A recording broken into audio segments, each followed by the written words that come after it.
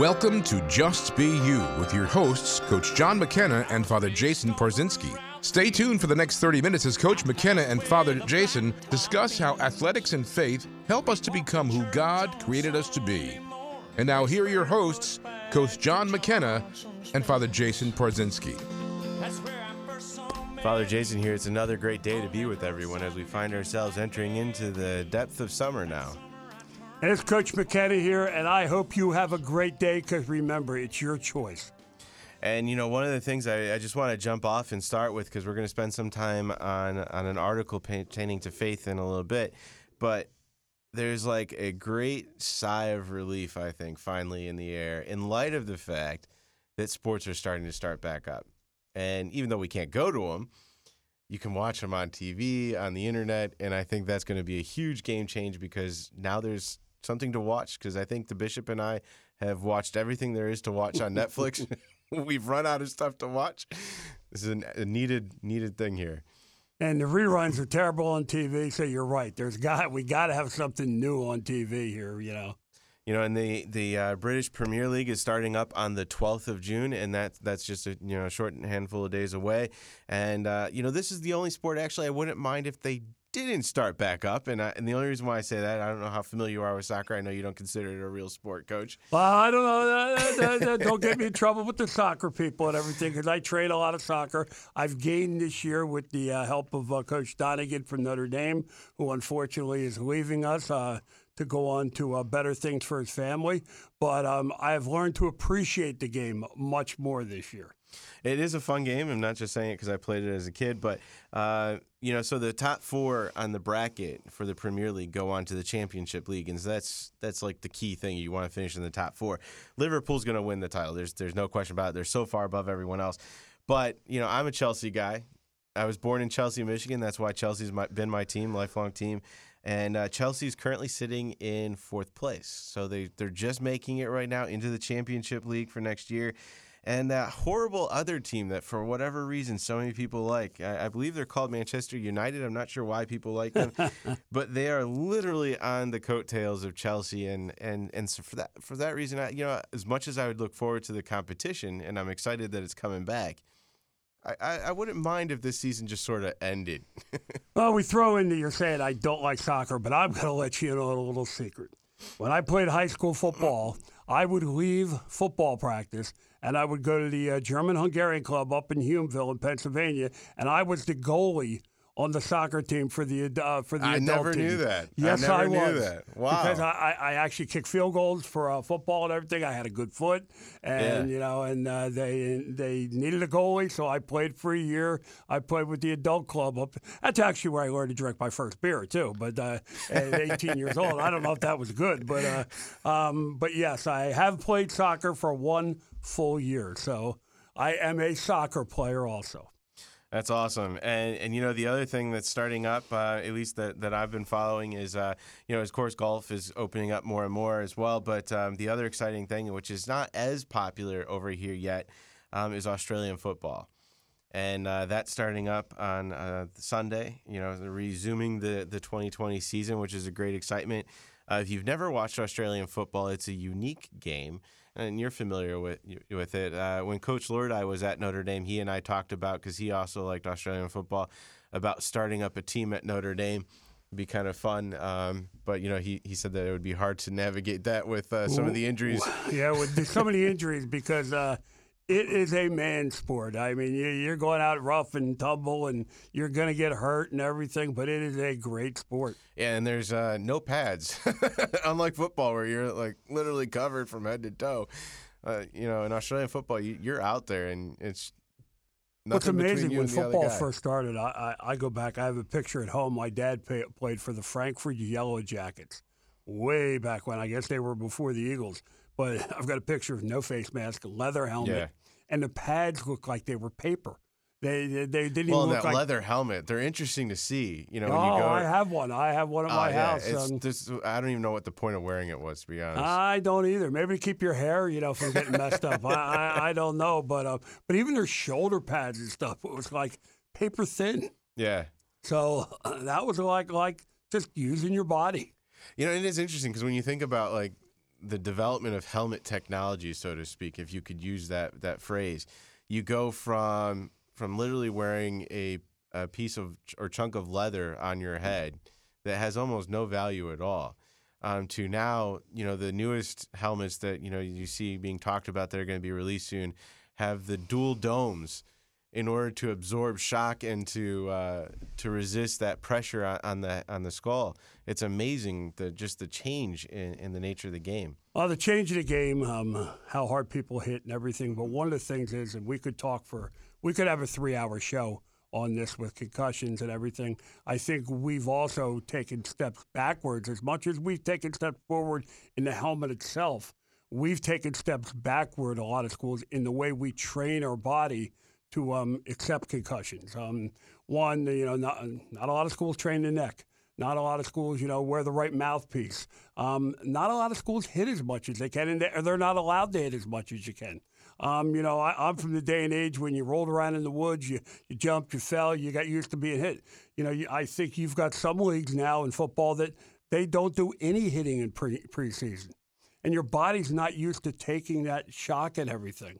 And I think there's a lot to that. I think we need to marry all that back together again for the safety of helmets. But like I said, we could do a 3-hour show on that. Well, and I think that ties into that whole idea. We get comfortable with where we find ourselves. And so, the padding is improved greatly. The helmet technology is rather amazing.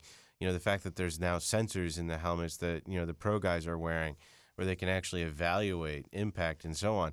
But I think there's almost a sense of like, well, this has improved so much, so we don't have to worry about that training. There's almost like a compensation that's sort of taken place, or more of a reliance, I guess you could say.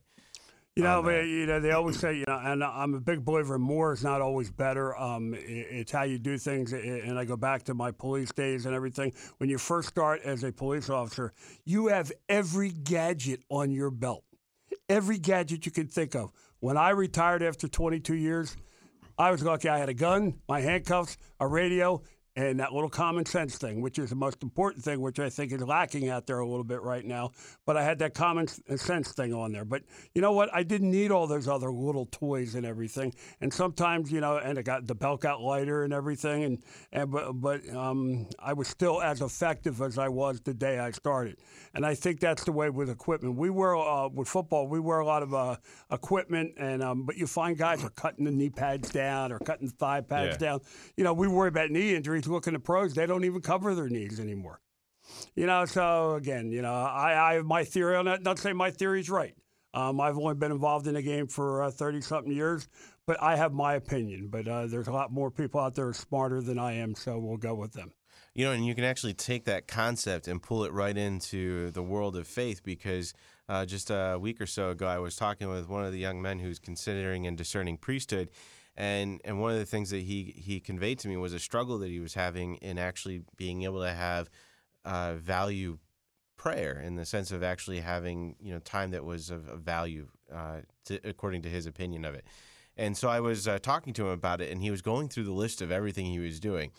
And for those who aren't familiar, there's a set of prayer books called the Breviary, which is what priests and deacons and religious, as well as a growing number of faithful will pray. And it's 5 times throughout the day in which we're drawn into prayer in order to sanctify the day. It's an obligation. It's a promise that priests and religious make to pray that 5 times a day.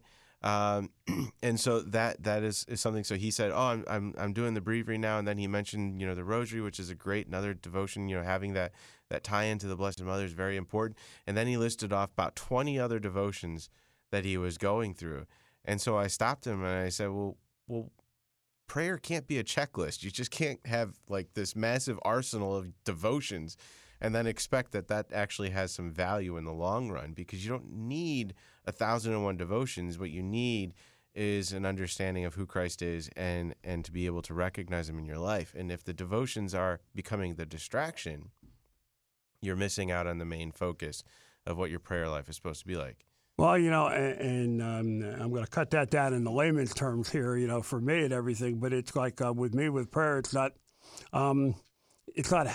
how you pray, how much you pray. It's what you pray. Somebody may have 30 prayers they do every day. But my 3 prayers I do every day mean as much to me and work for me and everything. And I think that's important to know and everything. And I still think it's going the same place, you know. Right. Oh, absolutely. And as long as it's, when I was first in seminary, was very similar to this young man, and so I can appreciate what he was conveying. And I actually literally did create a checklist in order to kind of force myself into holiness. And, of course, that's, not something we want to do. We don't want to turn prayer into a checklist where you're literally checking off a box saying, all right, I prayed the rosary, now I'm good on this for today. I prayed this, I'm good on this for the day. Because all of a sudden it takes prayer and turns it into some sort of mechanism where you're almost buying holiness. So you become actually holiness. where you're doing it to do it because it's a checklist. It's not a passion to do it. Right. It becomes, oh, well, this is a really cool prayer. I really like this prayer. Oh, that's an awesome devotion. I really like that devotion. So it's like, oh, let me add it to my list. I want to do that. Or I'll do this novena for this cause and that novena for this person who's in need of prayer. And all of them independently are great. But if they become a checklist where we're just going through the motions and not actually entering deep into prayer, we're missing the point of what prayer is all about. And I think that's what happens to a lot of people. They just go through the motions. It's supposed to be done, just like going to church. And I think it was last week we had Eileen Vernon on our show, and she brought up a good point. You don't realize how important something is till it's taken away from you. And she was talking about, not being able to go to Mass all the time and everything. And I think that is so important to realize, we all don't, and we go to Mass regularly and everything. And we go with Father Mike down up at St. John's, call him Huggy Bear. But the big thing is guess what? I miss it now. And then not that I didn't appreciate it when we were there and everything, but it's taken away. Now, I want it back. I miss it, and it's a part of my life that I miss right now. That I can't wait to come back. And with that, we're going to take a short break, and when we return, we're going to pick up with an article regarding the Christian music band Hawk Nelson. We asked people all over America, what have you done for your marriage today? Boy, I gave a huge hug this morning, like a really big squeeze that lasted forever, a great kiss. Those things are really important. She got a really short haircut that she hated, and I wrote her a note and put it up on the mirror saying that she was a cute girl with cute hair. What have I done for my marriage today? We've actually organized a date night tonight. What have I done for my marriage today? Wow, that is a great question. I took the baby while she worked. I got up with the baby while he slept. Yeah. Today, I sent an email to my husband, and I said, "You rock." Well, I've done today what I usually do, and that is obey. I listened to my wife when we talked on the telephone today. She really likes it when I listen. What have you done for your marriage today? Little things can make a big difference. For ideas, go to foryourmarriage.org, a message from the Catholic Communication Campaign. We asked people all over America, what have you done for your marriage today? Boy, I gave a huge hug this morning, like a really big squeeze that lasted forever, a great kiss. Those things are really important. She got a really short haircut that she hated, and I wrote her a note and put it up on the mirror saying that she was a cute girl with cute hair. What have I done for my marriage today? We've actually organized a date night tonight. What have I done for my marriage today? Wow, that is a great question. I took the baby while she worked. I got up with the baby while he slept. Yeah. Today, I sent an email to my husband, and I said, "You rock." Well, I've done today what I usually do, and that is obey. I listened to my wife when we talked on the telephone today. She really likes it when I listen. What have you done for your marriage today? Little things can make a big difference. For ideas, go to foryourmarriage.org, a message from the Catholic Communication Campaign. Welcome back to the show, and as I mentioned before the break, we want to jump into this article that was published a couple weeks ago regarding Jonathan Steingard, who is the front lead singer and songwriter for the Christian praise and worship group Hawk Nelson. And what's interesting about this is the fact that he's the son of a pastor in the evangelical Protestant world, and his wife is actually the child of evangelical pastor as well, from what I'm understanding from the article. But he posted a rather lengthy, multiple-page Instagram post stating his faith struggle that he's been experiencing for the last few years that has finally brought him to a point where he needed to make a public statement regarding his personal faith. And being such a public figure in the Christian music world, it was rather striking to see this, in which he conveys that he no longer believes in God, which is a stark thing for someone who's the lead singer and songwriter for a Christian praise band. You know, it's very radical, too, and I'm sure it's because of his time, and I think from looking through the article also, it talks about that he had downtime because, of course, they're not playing any concerts and everything, and I just wonder where number one, for me, for a young man like this, you got to pray for him. You got to pray for him and hope he finds his way and finds his happiness. It's not my judgment what his happiness is. It's like we were talking earlier. It's like, but if I was raised where my dad loved nothing but baseball, and that's all he exposed me to, nothing else.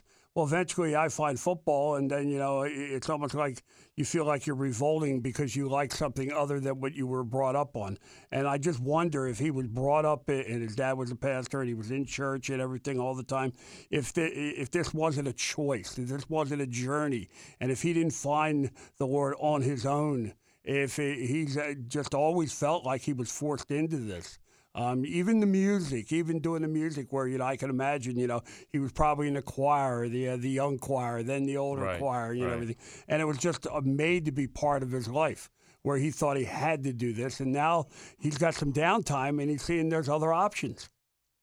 Yeah, and I think that's, the process, obviously, there are times in which many of us will go through a struggle of faith on how to reconcile some of the same questions that he lists in his Instagram post, the questions of, the reality of free will and evil and suffering in the world and of the like nature. And I think what becomes an important part is did we take ownership or not? And I certainly am not bringing this article up to criticize Jonathan by any means at all. I think it was rather courageous and brave of him to publicly express his faith struggle that he's going through. But I think that him doing this provides us an opportunity to reflect on what makes a difference in how we come to resolve our faith struggle. What can we do? And I hope as a faith community, we're not quick to throw him to the sidelines and call him a hypocrite or anything like that. Because I think what really matters now is for the faith community to gather together, to pray for him, as well as to, for those who know him in particular, to provide that guidance that he clearly needs to recognize the truth. Well, and please don't take this the wrong way. I got to be very proud of the young man for him to speak his piece, because he could have been a hypocrite, hid this, still played his music, still made his money off his concerts and everything, and just go along and say, hey, look, I really don't believe in this stuff, but if these people do, I'm going to keep taking their dollar here, and he didn't do that, so he went against, and, I'm sure he knows he's taking a hit on his career. And I don't know how he recovers from that, and that's what we pray for, that he finds his way, and you know what? He's going to find out that people are very forgiving. We've all had times where we've questioned and saying, what are you doing up there? What are you doing here? How do I believe in you? Somebody passes away, and, that shouldn't have gone, dies too young. You say, well, what's going on? And I just believe that it gets to a point where you got to believe, that he just has your back all the time, and he has the journey, and there's a reason for everything. And I just want to jump in on that, and I think that's one of the things, unfortunately, there is a reality, and, just to put it bluntly, there is a reality. There is a difference between the Catholic and Orthodox faith and the Protestant evangelical world. And that difference is that in the Catholic and Orthodox perspective, we recognize and believe that Jesus didn't just enter into the world, but the plan that God had for salvation began with the very first covenant in the Old Testament and progressed through 3 other covenants in the Old Testament. So there's 4 covenants in the Old Testament that brings about the 5th and final covenant with Christ, who fulfills the previous 4. But what we see is that each of those covenants is an expansion of the promise of God for salvation, a reliance on family, is emphasized in each of those covenants, and a recognition of how the community together plays a fundamental role in preparing people's hearts and minds and souls for the final covenant. There was with a Christ. foundation built. Absolutely. And unfortunately, in the Protestant evangelical world, a lot of that foundation is sort of just glanced upon or not even really considered present. And I think that's one of the biggest difference when you look at theological discourse. And unfortunately, that's what, when I was reading through his multiple-page post, became very evident, is that his struggles lacked that foundation of understanding how salvation came about and why it came about the way it did. And we talk about this all the time in athletics, that if you don't build the proper foundation for anything in your life, right, that eventually if you build a house with a bad foundation, and the house may last for 20 years, but eventually it's going to start to crumble. And that's why, everything you do, we talk about tools in your toolbox and everything, but it's about building that brick by brick by brick, that foundation the right way, because you want it to last a lifetime and beyond, which I think is, very important, that, we're here on earth for a short period of time, even though some of us are here longer than others and everything. But still, my life is going to go on from the day when I leave here, this earthly earth, when I leave here, my life's still going to go on. Right. And, and I think that's what gets me through, because I have that foundation. I believe in everything that's been set up for me, and I've worked at it. And I think that you're right. That's important. And I think, getting to the fundamentals, there is something that, to reference back to Fulton Sheen, who is a amazing individual on his way to canonization. And but one of the things that he said in regard to philosophy of God, which is actually a phrase coined by him, when you look at the philosophical understandings of God in the world of metaphysics, not to get into the depth of that, but one of the things that he highlights and points out is that we have to recognize that we're confined to our humanness, because that is the perspective and the understanding with which we view and understand the world around us. That is unique to us as human beings, just as dogs in their dogness are confined to their nature and will only ever be able to understand the world from their perspective. Now, here's the point. We can attempt to understand how a dog might perceive the world around it, but it still is an attempt through the lens of our human perspective. And so no matter how we look at trying to figure out what the dog's perspective is, it's always through the lens of our human perspective. And so we're limited. And what Fulton Sheen's whole point on this was, in the philosophy class that he taught at Catholic U, was the fact that when we're studying God, we always have to be aware that we may not understand the full depth of what's going on because we're limited to our humanness. Well, and also, if you're trying, we're limited to our humanness, but we're also, if you don't trust your foundation, what you've developed, what you read, what you believe in everything, and I think that's an important thing too. If you trust it enough, where you can, you'll never fully understand it, but if you trust it enough, it makes it a lot easier. Yeah, and I think that really is the key point. And I think one of the things that he brings up in this Instagram post of his that, I had a conversation with a few people about now since reading it, was the fact that he mentions that, his parents taught him how to forgive others, just as God is forgiving of us. But in his forgiveness of others, it doesn't require the sacrifice of his own son, whereas for God it did. Now, on a very surface level perspective, I can see that correlation of thought, because his whole trouble is that how can God kill his own son for forgiveness when I don't have to do that to forgive someone? But that's where the breakdown in without the foundation comes to be seen in faith, because there's a lack of understanding of the salvific plan as well as what human nature involves and how grace is involved in bringing all of that together. And you could spend hours going into that. And well, again, you could talk about, he sacrificed his son for his love for us, to show his love for us, and I think that's part of the foundation. Right, and in doing so, without going into any depth because we don't have the time, but there's also a fulfillment of all the temple worship practices. Yom Kippur plays into there.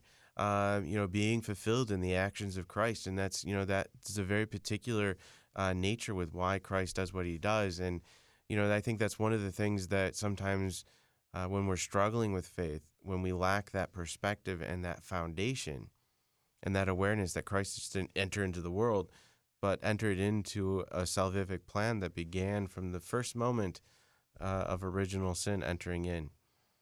Well, and again, and I'm going to tell the people out there that, and again, I'm not always right, and I don't claim to be right all the time, but I'm still a firm believer in, and I said this in the last show, you go back to the song Unanswered Prayers by Garth Brooks, take some time to listen to it, listen to the words and everything, and, sometimes we expect to get everything we pray for, and It's not going to happen, because you know what? He knows it's not good for you. And, of course, this song's about, a former girlfriend and everything, and it turns out that he ends up meeting the wife who was his soulmate for the rest of his life, and he's basically thanking God for the unanswered prayers. But you know what? You've got to, trust that, hey, not everything is the right thing for you, even though at that moment you may think it's what you want. What you want is not always what you need. And like you said, sometimes time brings to light that want or that desire down the road really wasn't what you were really going for after all. Absolutely. And I think, as we kind of bring this topic to a close, I think it's really important for all of us, regardless of where we are at, to take time to spend with the Scriptures, to get to know who Christ is. And if there's anything that one can do, one of the things I remind people when I see them in spiritual direction is there's 8 books in the Bible that we should all become incredibly well versed in. And that's starting with the 4 Gospels. We should read through the 4 Gospels, pray through the 4 Gospels, and then we should go back to 1st and 2nd Samuel and 1st and 2nd Kings in the Old Testament and see how the Davidic kingship is established and how that whole aspect comes together in preparation for Christ. Because when we prayerfully go through the Gospels and then go prayerfully through 1st and 2nd Samuel and 1st and 2nd Kings, the whole understanding of salvation starts to come to light and can really make a difference in our faith journey. Well, that sounds like a heck of a challenge for the day, Father. I don't even know if I got a challenge that can match that one. And then until next time, God bless.